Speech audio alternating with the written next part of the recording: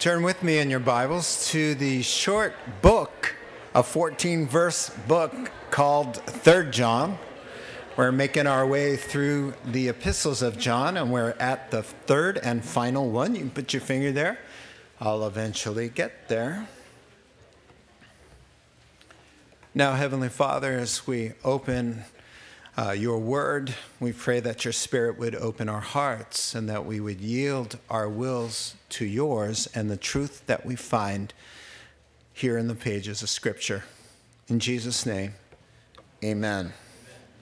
Well, this morning we turn our attention to the shortest book in the New Testament, that is in the Greek, written by the last surviving disciple, the Apostle John. Now, it's odd to call just a 14-verse letter a book, but that's how we categorize the Scriptures. And it's a short message indeed, but really concerning issues that really could fill many books. How to use Christian discernment. That's a big word for just doing the right thing in the right situation, kind of like wisdom. Now, for some context, 3 John follows 2 John, and there may be a connection. John's second letter, as we saw, written to a specific church about discernment. Now, in their case, they needed to grow in their understanding about what biblical love is. What was the problem? Last week we said it was called sloppy agape, where the Greek word for love, God's love, is agape. And so their openness and their acceptance and hospitality had no discretion about it. There was no wisdom, no discernment. It was just, let's love everybody, no matter even if they're doing evil. Yes, we love them in the regard that we pray for them, but there is discernment about not opening yourself or putting others in harm's way. They were opening their homes to false teachers who, by theological error and immoral lifestyle, were wreaking havoc in the first century churches. And John is saying through the inspiration of the Holy Spirit, think, yes, love, feel with your heart, but use your mind as well, because truth rejoices not in evil, but with good. And love will always protect. And so that was their problem. They were sincere. They felt the obligation to be warm and welcoming to everybody. But John is saying, you're doing the wrong thing. That was last week with 2 John. He says, you're enabling them. And I love this definition. Just quickly before we go ahead.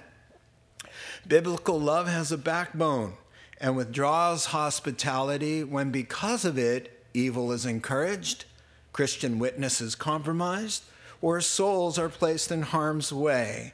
And another old school preacher said, I love what he said. He said, let us always be wary of ever being more merciful than Jesus our Lord. Yeah, so I think to paraphrase that, I would say mercy stops being mercy when it enables bad behavior.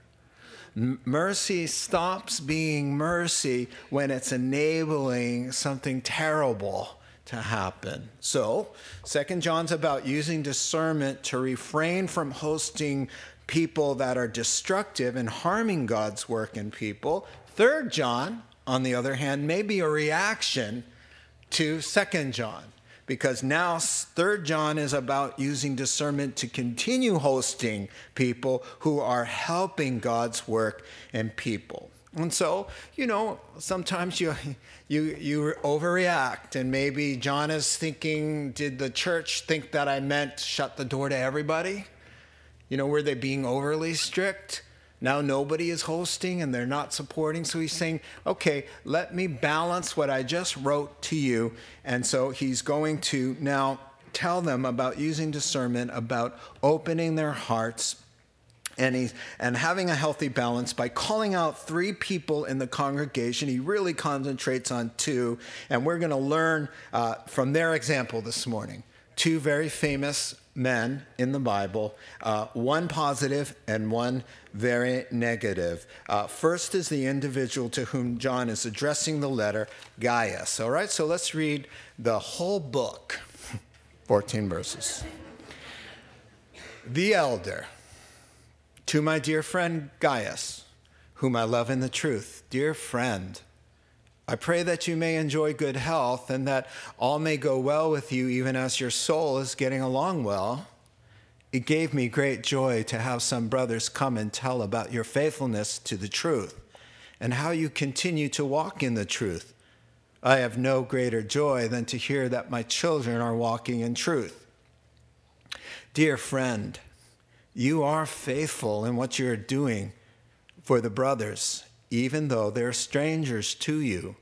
They have told the church about your love. You will do well to send them on their way in a manner worthy of God.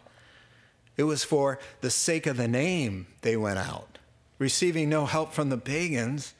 We ought, therefore, to show hospitality to such men so that we might work together for the truth. Now, I wrote to the church, but Diotrephes, who loves to be first, will have nothing to do with us. So if I come, I will call attention to what he is doing, gossiping maliciously about us. Not satisfied with that, he refuses to welcome the brothers. He also stops those who want to do so and puts them out of the church. Dear friend, don't imitate what is evil, but what is good. Anyone who does what is good is from God. Anyone who does what is evil hasn't seen God. Demetrius is well spoken of by everyone, and even by the truth itself. We also speak well of him. And you know that our testimony is true. I have much to write you, but I do not want to do so with pen and ink. I hope to see you soon, and we will talk face to face. Peace to you. The friends here send their greetings. Greet the friends there by name. All right. Look at you. Already read a book of the Bible this morning. You are seriously devoted. Now, John's writing to a friend here to encourage Gaius, but he's got the whole church in mind. He wants to communicate with them, but John can't get through to the church because of Diotrephes, the bad boy. We would call him a control freak who's intercepting John's attempts to communicate with the congregation, as you saw in verse 9.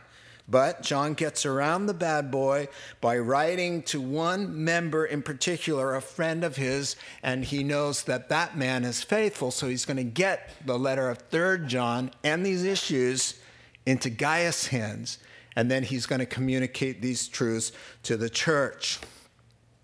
Now, wherever there are people, writes Warren Wiersbe, there are problems. Amen? Amen. Now, he also says, wherever there are people, there are potential problem solvers. Each of us must honestly face the question, am I part of the problem or am I part of the answer? So this morning, I want that question to be kind of driving our conversation in the back of your minds and in your hearts. I want you to be thinking honestly with a cold assessment, no bias allowed. Am I part of a problem? Am I a lot of work in my marriage or at work or in the church? Sorry. Happy Father's Day. Or am I part of the answer? All right? So this morning, let's focus our discussion on these two men mentioned. There are 3 mentioned, and Demetrius at the end, he will be a little PS, but he joins the first class. Number 1, Gaius, he's part of the answer, a man who helps the work of the Lord. Group 2, Diotrephes, part of the problem, a man who hinders the work of the Lord. Now, let's talk number 1. Gaius, he's part of the answer. He's a man who helps God's work. When Jesus sees him, he's going to say, Gaius, well done. You refreshed me. Man, you were a help. Thank you for helping me. You were like a coworker I could depend on. So he's part of the answer. John starts with a traditional greeting, and verse 1, they certainly had it right in the ancient times by signing the letter first. That makes so much sense. It just says, this is from John, the elder, the old man. It was his nickname. Of course, it means a senior man, mature Christian, worthy of respect, as we talked about last week. But he says, up front, isn't it nice not to have to wonder, who is this email from? You have to figure it out. It's like they had it smart, It's me, it's John, the elder, the Pastor Chuck of the region, as they kind of nicknamed him, the old man. And so it's nice to know it's from him. Right away, John expresses his love for Gaius. And he says kind of an odd phrase, something I would never say, I love you in the truth. Now, that's kind of an odd way of saying it. Now, let me explain like I did last week quickly. Gaius, his buddy in the church, he knows the same truth that John knows. The truth that John wrote, for God so loved the world, that he gave his only son, that whosoever believes in him should not perish, but have everlasting life. He knows that too. He knows the Jesus who said, I am the way, the truth, and the life. Nobody comes to the Father but by me. Gaius knows that. John knows that. And that knowledge of the truth knits their hearts together in love, and not so much just in a regular way, but now with the backdrop of Diotrephes, who's not walking in the truth and causing so many troubles and making stuff up about the Apostle John and dividing the church and being such a troublemaker. He says, man, Gaius, I love you in the truth. Oh, yes. Somebody who's walking in truth, knows the truth, loves the truth, and is joined to me together, and both of us are walking on the same page of truth. He says, I love you, buddy, in the truth in your heart, the truth in your mind, the truth that you love, the truth that you live by. Me too. I love you. Sharing the same truth that sets our hearts free and keeps us out of hell and gives us eternal life promotes an undying love and an undying bond between those who have this truth in common. Well, moving on, verse 3, an interesting blessing there. Let me paraphrase. My prayer for you, my friend, is that your outward health in life would match the prosperity of your inward spiritual health in life. Think about that. Could he pray that for you? Or would they have to call the paramedics if they did? In other words, he's saying, here's a guy who's rich inwardly. He may be sick, and that's why he's saying this. Nobody knows for sure. Maybe a traditional blessing. But he's saying, man, if only your outward were in reality what we know to be what's going on the inside, rich, buff, masculine, a warrior, rich toward God, treasures of knowledge and depth of wisdom and insight and discernment and maturity and selflessness and nourishment of the Word of God. You go to this guy with a question or a problem, or where does it say in the Bible he got the scroll, he knows where it is. Sorry, I just went into, because they didn't open books back then. Amen? It was all in scrolls. And so he knows, and he says, boy, if only that was made evident in your life. A lot of us took some time to get ready this morning. We do every week. We take care of the outward so well. We go to the gym. We watch what we eat. Oh, no, I can't eat that. Oh, no, I can't eat that because it's got whatever in it, and I'm not going to call you out here. But there's a whole list of things that we can't eat. Oh, no, I can't. But I can watch that. And I can say these things. And I can entertain these thoughts like this. But oh, no. I can't have that. And how much time we spend on teeth and hair. Well, not really. And clothes and ironing and the outward. And he says, boy, Gaius, if only your inward were the reality of your outward. Wow. So I want to be able to receive that blessing. So moving on, Christian, here's what's going on here. Now we hear what's prompting 3 John. Christian workers, listen, follow me. Christian workers from John's church. John is pastoring a church. Christian workers went on a short-term missions trip, and they stayed at Gaius' house part of the time. Those men left Gaius' church and came back to John and the church, telling about the problem with Diotrephes and the wonderful treatment that Gaius showed them. So now John has written 3 John, put it back in the hands of short-term missionaries, and sent them back to Gaius' church, to Gaius. And now he's telling the church through Gaius what is important to know. Here's now the paraphrase of 3 and 4. Some of the brothers came back and mentioned how well you're doing in your Christian life, and you're on the straight and narrow path, kid. I can't tell you how happy that makes me. Is there any greater joy than knowing someone you love is safe and sound, walking in right relationship with God?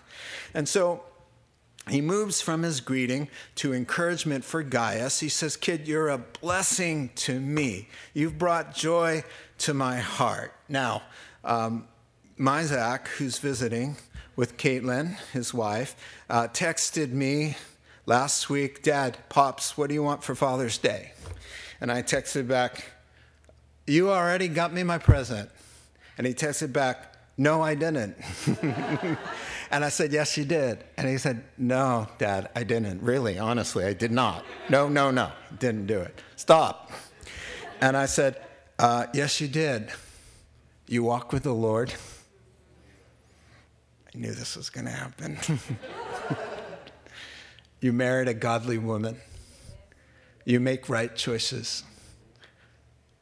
You serve at your church down there. I know you're safe and sound. I've got my Father's Day present. And then I said, but there is a biking jersey. And my favorite color is blue. And if I was buying one, I would buy a large. So I got both presents. Even the blue part was nice. Now listen, I love all 3 of my children, and all 3 of them bring blessing to me throughout their lives. And it's especially true when you're walking with the Lord. John says, there's no greater joy in the world. And mom and dad, if you're a Christian or you become a mom and dad and you love the Lord, you will understand what John is saying here. And can I just give a shout out to Gaius? Gaius, John the Apostle said, you know, I got a heavy load on me. I'm the last surviving disciple of Jesus. I got a lot of concerns as the elder in the region. I get weighed down. I get heavy. All my disciple buddies, they were murdered, except me for some reason. But when I got word of what you're doing, I smiled, and you brought peace to me. You took some of my burden off because of how you're living for God. Do we realize that? How much joy you can bring by just doing the hard work of Christian discipline every day? You're blessing somebody, if not alone the Lord who saved you. So moving on, apparently John's like a spiritual dad to Gaius, and he just says, you've made me proud. Verse 4, you're walking in the truth, and now we're going to get a chance to see what that actually looks like. Gaius is part of the answer. He's helping the cause of Christ by helping the brothers. So let's paraphrase 5 through 8. You can listen. My dear buddy Gaius, way to be faithful, helping the brothers who are traveling through your areas, spreading the gospel and doing missions work. Thank you. Now we've all heard how you've shown them God's love, even though you don't know them personally. You're doing the right thing in supporting them. Send them now on their way in the same manner you'd support Jesus, the Lord himself, because it's for his sake that they went out to do his work, and of course, without any help from unbelievers. Therefore, since they're doing God's work, and we can't expect the world to support the mission, it's up to us. We must show them hospitality and support them as we all work together for the truth of the gospel. So, short-term missions workers get back, like I said, and sing Gaius' praises. He's wholeheartedly supported the team at risk because of the bad boy. Boy, you support John and John's friends, we'll make sure you're put out of the church. We'll all shun you. We'll treat you like second-class citizens. But no, Gaius said, no, I'm going to support them. Now, he didn't know them personally, and he opened his door. Now, we know that he tested their teaching. They said, hey, we're from John's church. Oh, yeah, well, how's John doing? Tell me all about John. And they did, and they knew things. And the spirit and the vibe and the teaching said, well, what do you think about Jesus coming in the flesh? You believe Jesus is God in a human body? Yeah, of course. That's what John, the whole Gospel of John teaches. Come on in. Let me help you. Well, what about Diotrephes? God can take care of him. Come on in. We've got a guest room for you boys. And so he's giving him a shout out of thanks. Now, John gives some reasons for these men to have their full support. Now, first of all, he says, hey, you got to treat them right and support missionaries and ministers who do the work of the gospel. Number one, they went out for the sake of the name. Well, what a beautiful phrase. And the Holy Spirit is preaching a sermon through that phrase. For the sake of what name? Well, is there any other name? Of course there isn't any other name. There's one name given among men under heaven by which we must be saved. Acts chapter 4 and verse 13 or 12. I always get that one mixed up. I think it's 12. It is. Jesus has been, I looked down. Jesus has been exalted to the highest place, and at the name, he has been given the name that is above every name. Philippians 2:9. Verse 10, that at the name of Jesus, every knee will bow in heaven, on earth, and under the earth. They went out for the sake of the name. Listen, in another place, the apostles left the Sanhedrin rejoicing after they got flogged for preaching the gospel because they had been counted worthy of suffering disgrace for the name. There it is again. And God unashamedly says for you folks, when salvation is on the line and your soul wants to get to heaven and escape hell, there's only one name. There's one name. God has revealed himself by one name, Jesus. Our Lord is salvation. Christ, the one, our Savior, our rescuer. There's only one God, and he has a name, Jesus, Christ, the one, the salvation. And so he says, these guys, you got to support ministries and ministers because they're all about his sake, his business. They're doing his work. They're continuing Jesus' work on this earth. What did Jesus come to do? Preach the good news, proclaim freedom to those who are prisoners, to open blind eyes to the truth that can set a heart free, to release the oppressed, to teach God's word, to proclaim the gospel to the lost, to strengthen and encourage the church, to equip Christians. All of this happens as a result of ministers and ministries and churches operating, and that doesn't happen without support. So he says, of course I'm asking you to support the work because that's how it works. Jesus said in Luke chapter 19, verse 10, the reason I came?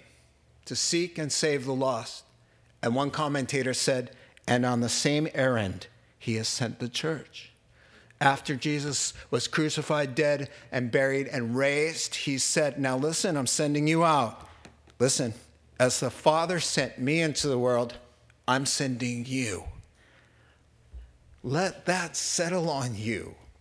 Every Christian who has Christ in their heart is letting Christ continue his work on earth through your hands, through your mouth, through your life.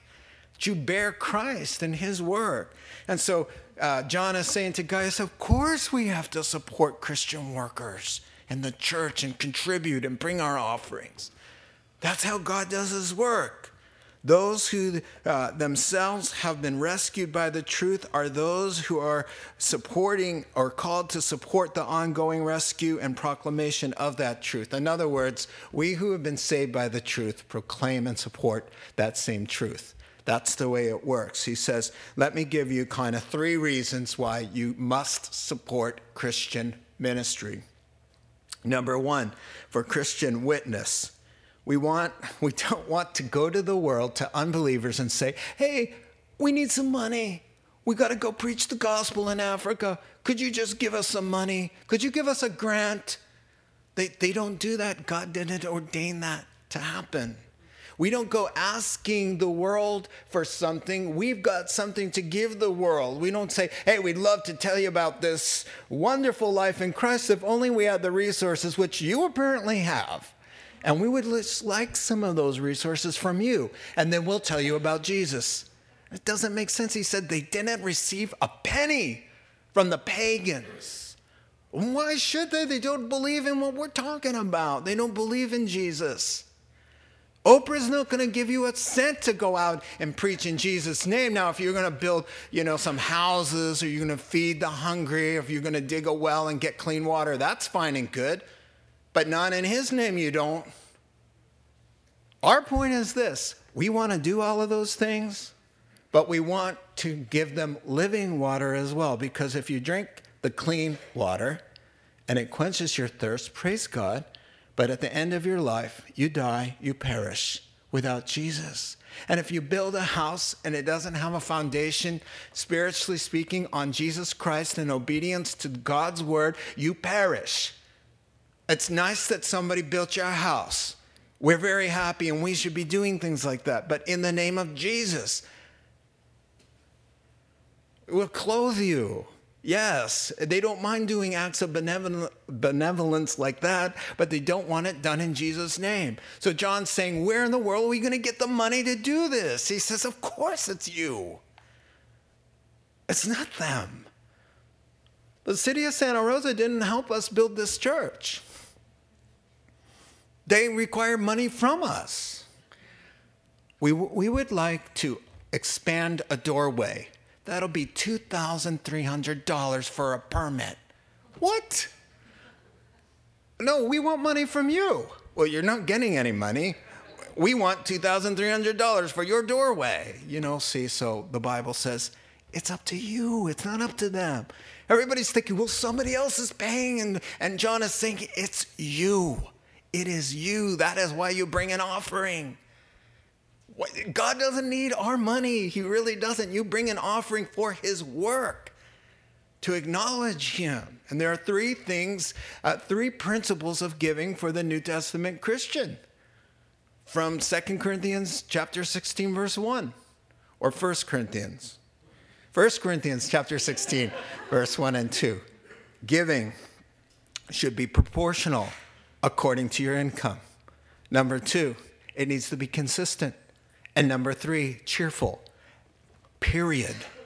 That is the rule for all Christian giving. Proportional, in keeping with your income. Number 2, consistent, because the work of the gospel goes on. And thirdly, cheerful. That's what God asks. To say anything else is not scriptural. I mean, as long as you can find it in the scriptures, you know what I'm talking about. Mandates for this amount of money. It's not in the New Testament. Proportional, consistent, cheerful. That's how the work gets done. $10,000 just to rent the building a month. We have 11 employees. $1,500 just to pay the PG&E bill. So we're up to 11.5, and nothing else has happened. Nobody's been paid. Do I say this because we're in need? No. The church is doing well. We're paying our bills. We have a little bit in savings. I'm saying it because it's the truth. It's the truth. The more that we have, the more that we can do. And so he says, support Christian ministers in a manner worthy of God himself, because they're not doing their own thing. That's why they need support. It's because they're doing his thing. So moving on, he's really saying, Gaius, thank you for holding the rope. In other words, the guys who are holding the rope are of equal worth as the guy who's being let down the side of the hill to do the actual rescue. So he's saying, Gaius, you know what? You're not the Christian minister or evangelist in the house. You've enabled him. You've helped. Now, sadly, to the second point, not everybody in 3 John's church there is holding the rope, nor do they want to. And actually, someone is refusing to grab hold and wrestling, actually, the rope out of the hands of those who are trying to be helpful. So second and final point, someone who is part of the problem, Diotrephes, a man who hinders God's work. Let me give you the paraphrase. Verses 9 and 10, you can listen. Gaius, listen. I tried writing to the church, but Diotrephes, who loves to be first, will have nothing to do with us. If I'm able to come, I'm going to confront him and point out to everyone what he's been doing, spreading false rumors about us and viciously accusing us of all kinds of things. And of course, he doesn't stop there. He won't support any of our missionaries, and he's actually preventing those who want to help from supporting the work. And anyone who sides with us winds up kicked out of the church. So, there you have it. My reaction? Seriously? Really? Honestly? Seriously? A church leader? Seriously. Isn't it hard enough? I mean, I was really speechless when I first read it. Isn't it hard enough? The Christian life and ministry efforts hard enough? Listen to what we do. Battling a hostile, Christ-rejecting world. Dealing with our sinful natures that wage war against us. Having to put up with the devil and his demonic forces bent on destroying us. Just the stress of living day to day in our marriages and our jobs and our families and making ends meet. You would think that's enough. Churches have financial concerns, people in need inside the congregation, lost and dying world around us, desperate need for workers and volunteers, personality issues, spiritual warfare, and to add to all of that, a Christian in the church causing dissension and trouble and problems. It's more than pastors can bear. One pastor wrote, the lowest and most reprehensible sin in God's economy is the man who hinders the work of God from within, a mature believer who ought to know better, who puts his own grievances and pride ahead of the health and unity and witness of the church. And it's not just a leader in the church. The spirit of Diotrephes is alive and well in every fallen, sinful heart. It's the me first thing, and we're going to talk about that. You've got to be careful because it not only destroys the church fellowship, but it'll wreck your marriage. It'll wreck your home. It'll prevent you from having a good career. Now, as we talk about issues here in our text, listen to me, that are prevalent in first century Christianity, let me set your minds at ease that in sermons, pastors do not use sermons to address specific people or problems. To do that would go against conscience and ministerial ethics. It goes against theological training. It goes against the scripture. It's a big, fat ministerial no-no, and any good pastor would never use a sermon to manipulate a person or embarrass them or try to get his way done through the teaching of God's word. If he does do that, he needs to be rebuked. It's a sin to do that. Now, because some people are thinking, well, were you looking at me when you just said that? I could have sworn, honey, when he said the biggest troublemaker in the church, he was looking straight at me. Now, if the shoe fits, who am I to tell you not to wear it? However, listen to me. The purpose of a sermon is to preach and teach the Word of God and allow the Holy Spirit to apply the truth. Amen? This is a church that I don't know that there's one Diotrephes in it. I am unaware. Just so you know. I know plenty of Gaiuses. I work with them. Just saying. What is Diotrephes' problem? Well, I put on my Dr. Phil cap, and I try to figure out, number one, he doesn't like the Apostle John. He says in the text, he doesn't want anything to do with us. Are you kidding me? Diotrephes, he hung out with Jesus. He wrote the Gospel of John. You don't want anything to do with him? Well, of course not, because when he comes to town, everybody is John, John, John. Do you know what my name means? It means son of Zeus, which it does. How about me? Do you know how long I've labored here? Where was John when we started with 20 people? And John comes to town and everybody runs over there. Oh, the disciple of Jesus. Hallelujah. I felt it coming on. I had to give way to it. Okay, my first thought, insecurity, envy, jealousy. Was he threatened? Pride? Well, we're going to find out. Did John say or do something that rubbed him the wrong way, and then he didn't forgive him, and then this festered and festered and festered and became this big deal? Well, verse 9 says, maybe we won't tell you the specific thing, but we'll tell you the root. He loves to be first. Now, in the King James, it says, he loveth the preeminence. That sounds nasty, because it is. Here's what the word means in the Greek.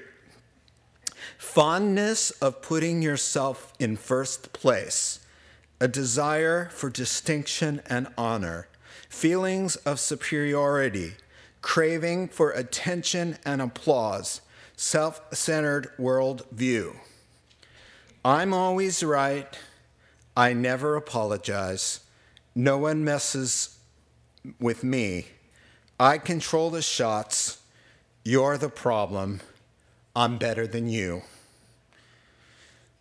The me monster has struck again, and here he is in all his glory. It's always about him. Now, narcissistic personality disorder, let me give you the definition, is a condition in which people have an inflated sense of self-importance and an extreme preoccupation with themselves. Jesus said, watch out for the Pharisees. They are like that. They love the best places at feasts. So at the wedding, their eye goes straight to the head table, and they wonder, why aren't I up there? They can barely handle that the bride and groom have their best friends because they want to be up at that table, right? Why are you all laughing? That's so funny. You're like, well, no, I would have never thought of that. Now, not only that, they love the best seats at church, and they love to be called rabbi, rabbi in the marketplace. So people can hear them say, oh, master, master. And everybody, and they're like, oh, I didn't hear you. Oh, master. Oh, thank you. I heard you now. And so did everybody else in the crowd. So they're very happy about that. Unfortunately, that wasn't just in Diotrephes' heart or the Pharisees, but it's in John the Apostle's heart. John, quoting from the Gospels, and his brother and mama come to Jesus, and let me quote him. Teacher, we want you to do whatever we ask. What would that be? Said Jesus. They replied, let one of us sit at your right and the other at your left in glory. So when you come back at your second coming, we all sit down, settle. You're in the center, I'm on your right, and my brother's on the left. Okay? And Jesus said, You're out of your mind. No, that's my paraphrase. He said, you don't know what you're thinking. He says, can you suffer like I'm going to suffer? And they go, we can. And Jesus is like, wow. No, that's not going to happen. It's reserved for who it's reserved for. But let me tell you, those who want to be first are going to be last. It's the last. It's the servants who are great. And he said, let me show you what I mean. And shortly after that conversation, he took a servant's smock, the God who spoke the world into being, and got down on his hands and knees and took the position of the household servant, God in a body, and said, let me see those dirty feet. They need to be washed. And you could hear a pin drop as the Son of God moved around washing dirty feet, doing the job that nobody else, and admitting, I'm nobody, I'm nothing. I'm taking the form of a servant. And he didn't stop with dirty feet. He wanted to clean dirty souls.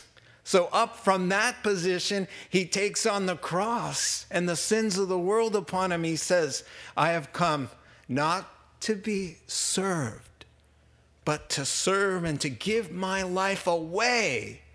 And you call yourself my disciple. How can you be higher than me and think that this world revolves around you and everybody needs to have your worldview and serve you?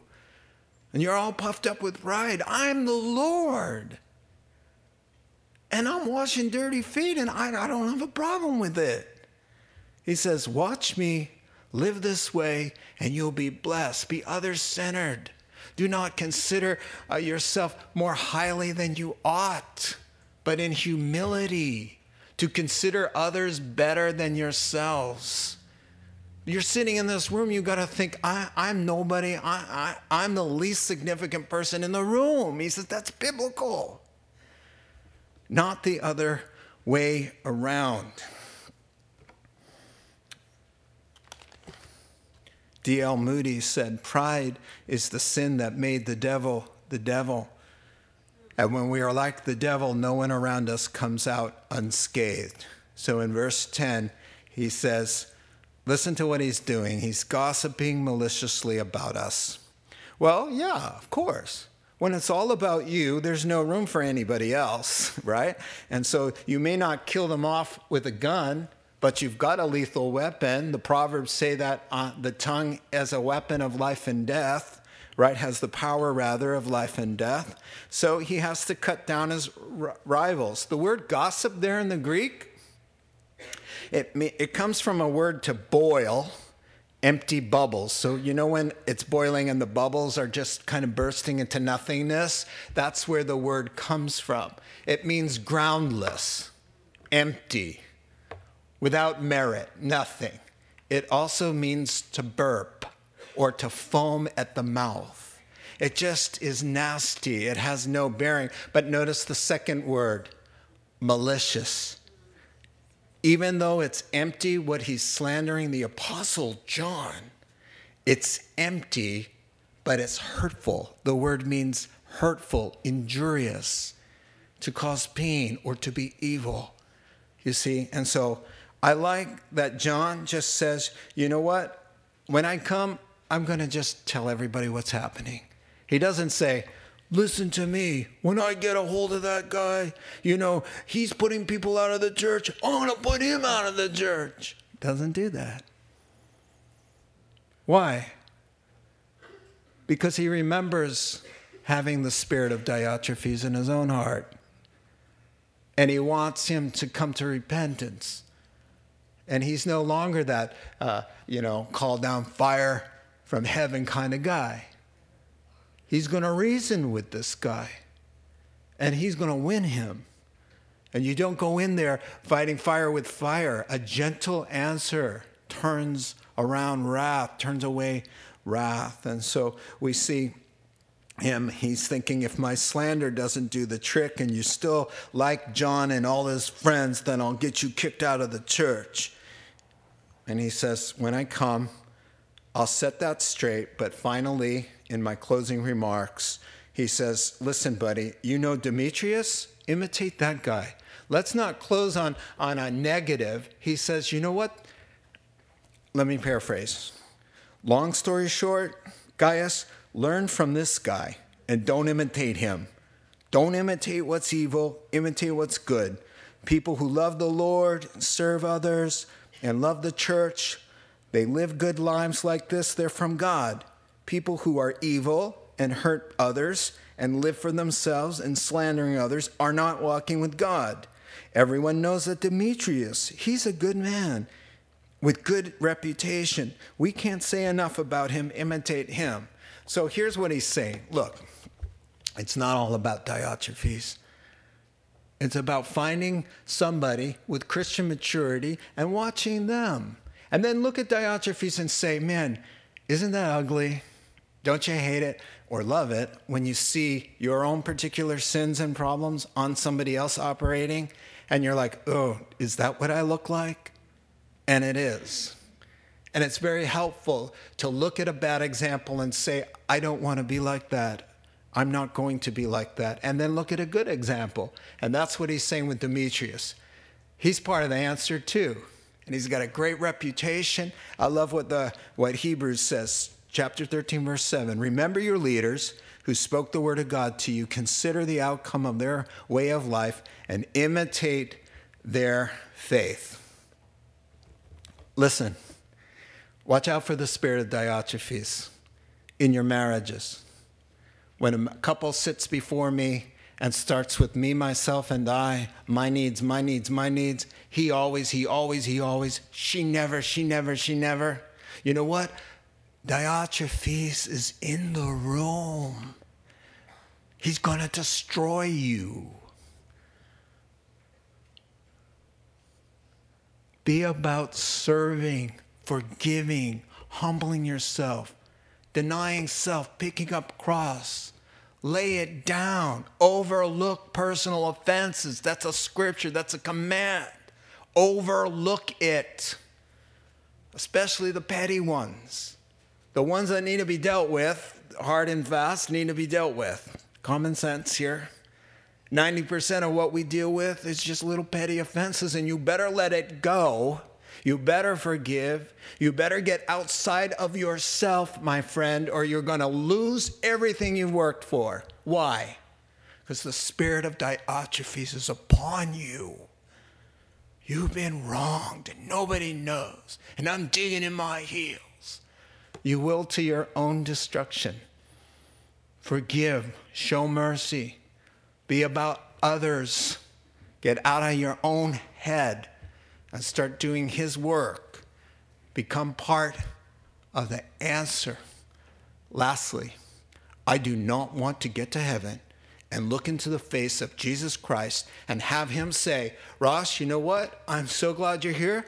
I love you like nobody's business. However, you were a lot of work.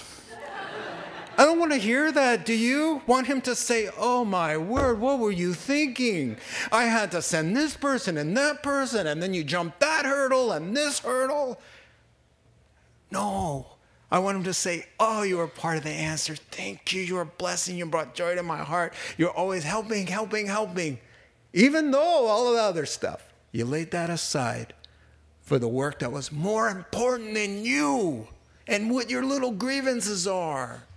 Lay it down for the sake of God, the Son of God, the kingdom of God, heaven and hell, and the non-believing world that's looking in on you and us. Lay it down. Let's pray. Heavenly Father, I thank you for that last little word to somebody here. I just felt like maybe it's even me, whatever. Lay it down. Whatever is, Father, in the way of hindering your love from flowing through us, a marriage from healing, a church from being its best for you, whatever it is, a relationship. Father, we pray for the movement of the Holy Spirit to enable us to be part of the answer, to help the work of God. That's only possible by your good grace, your Holy Spirit in us. Forgive us for the times we are a lot of work, and we know we all are.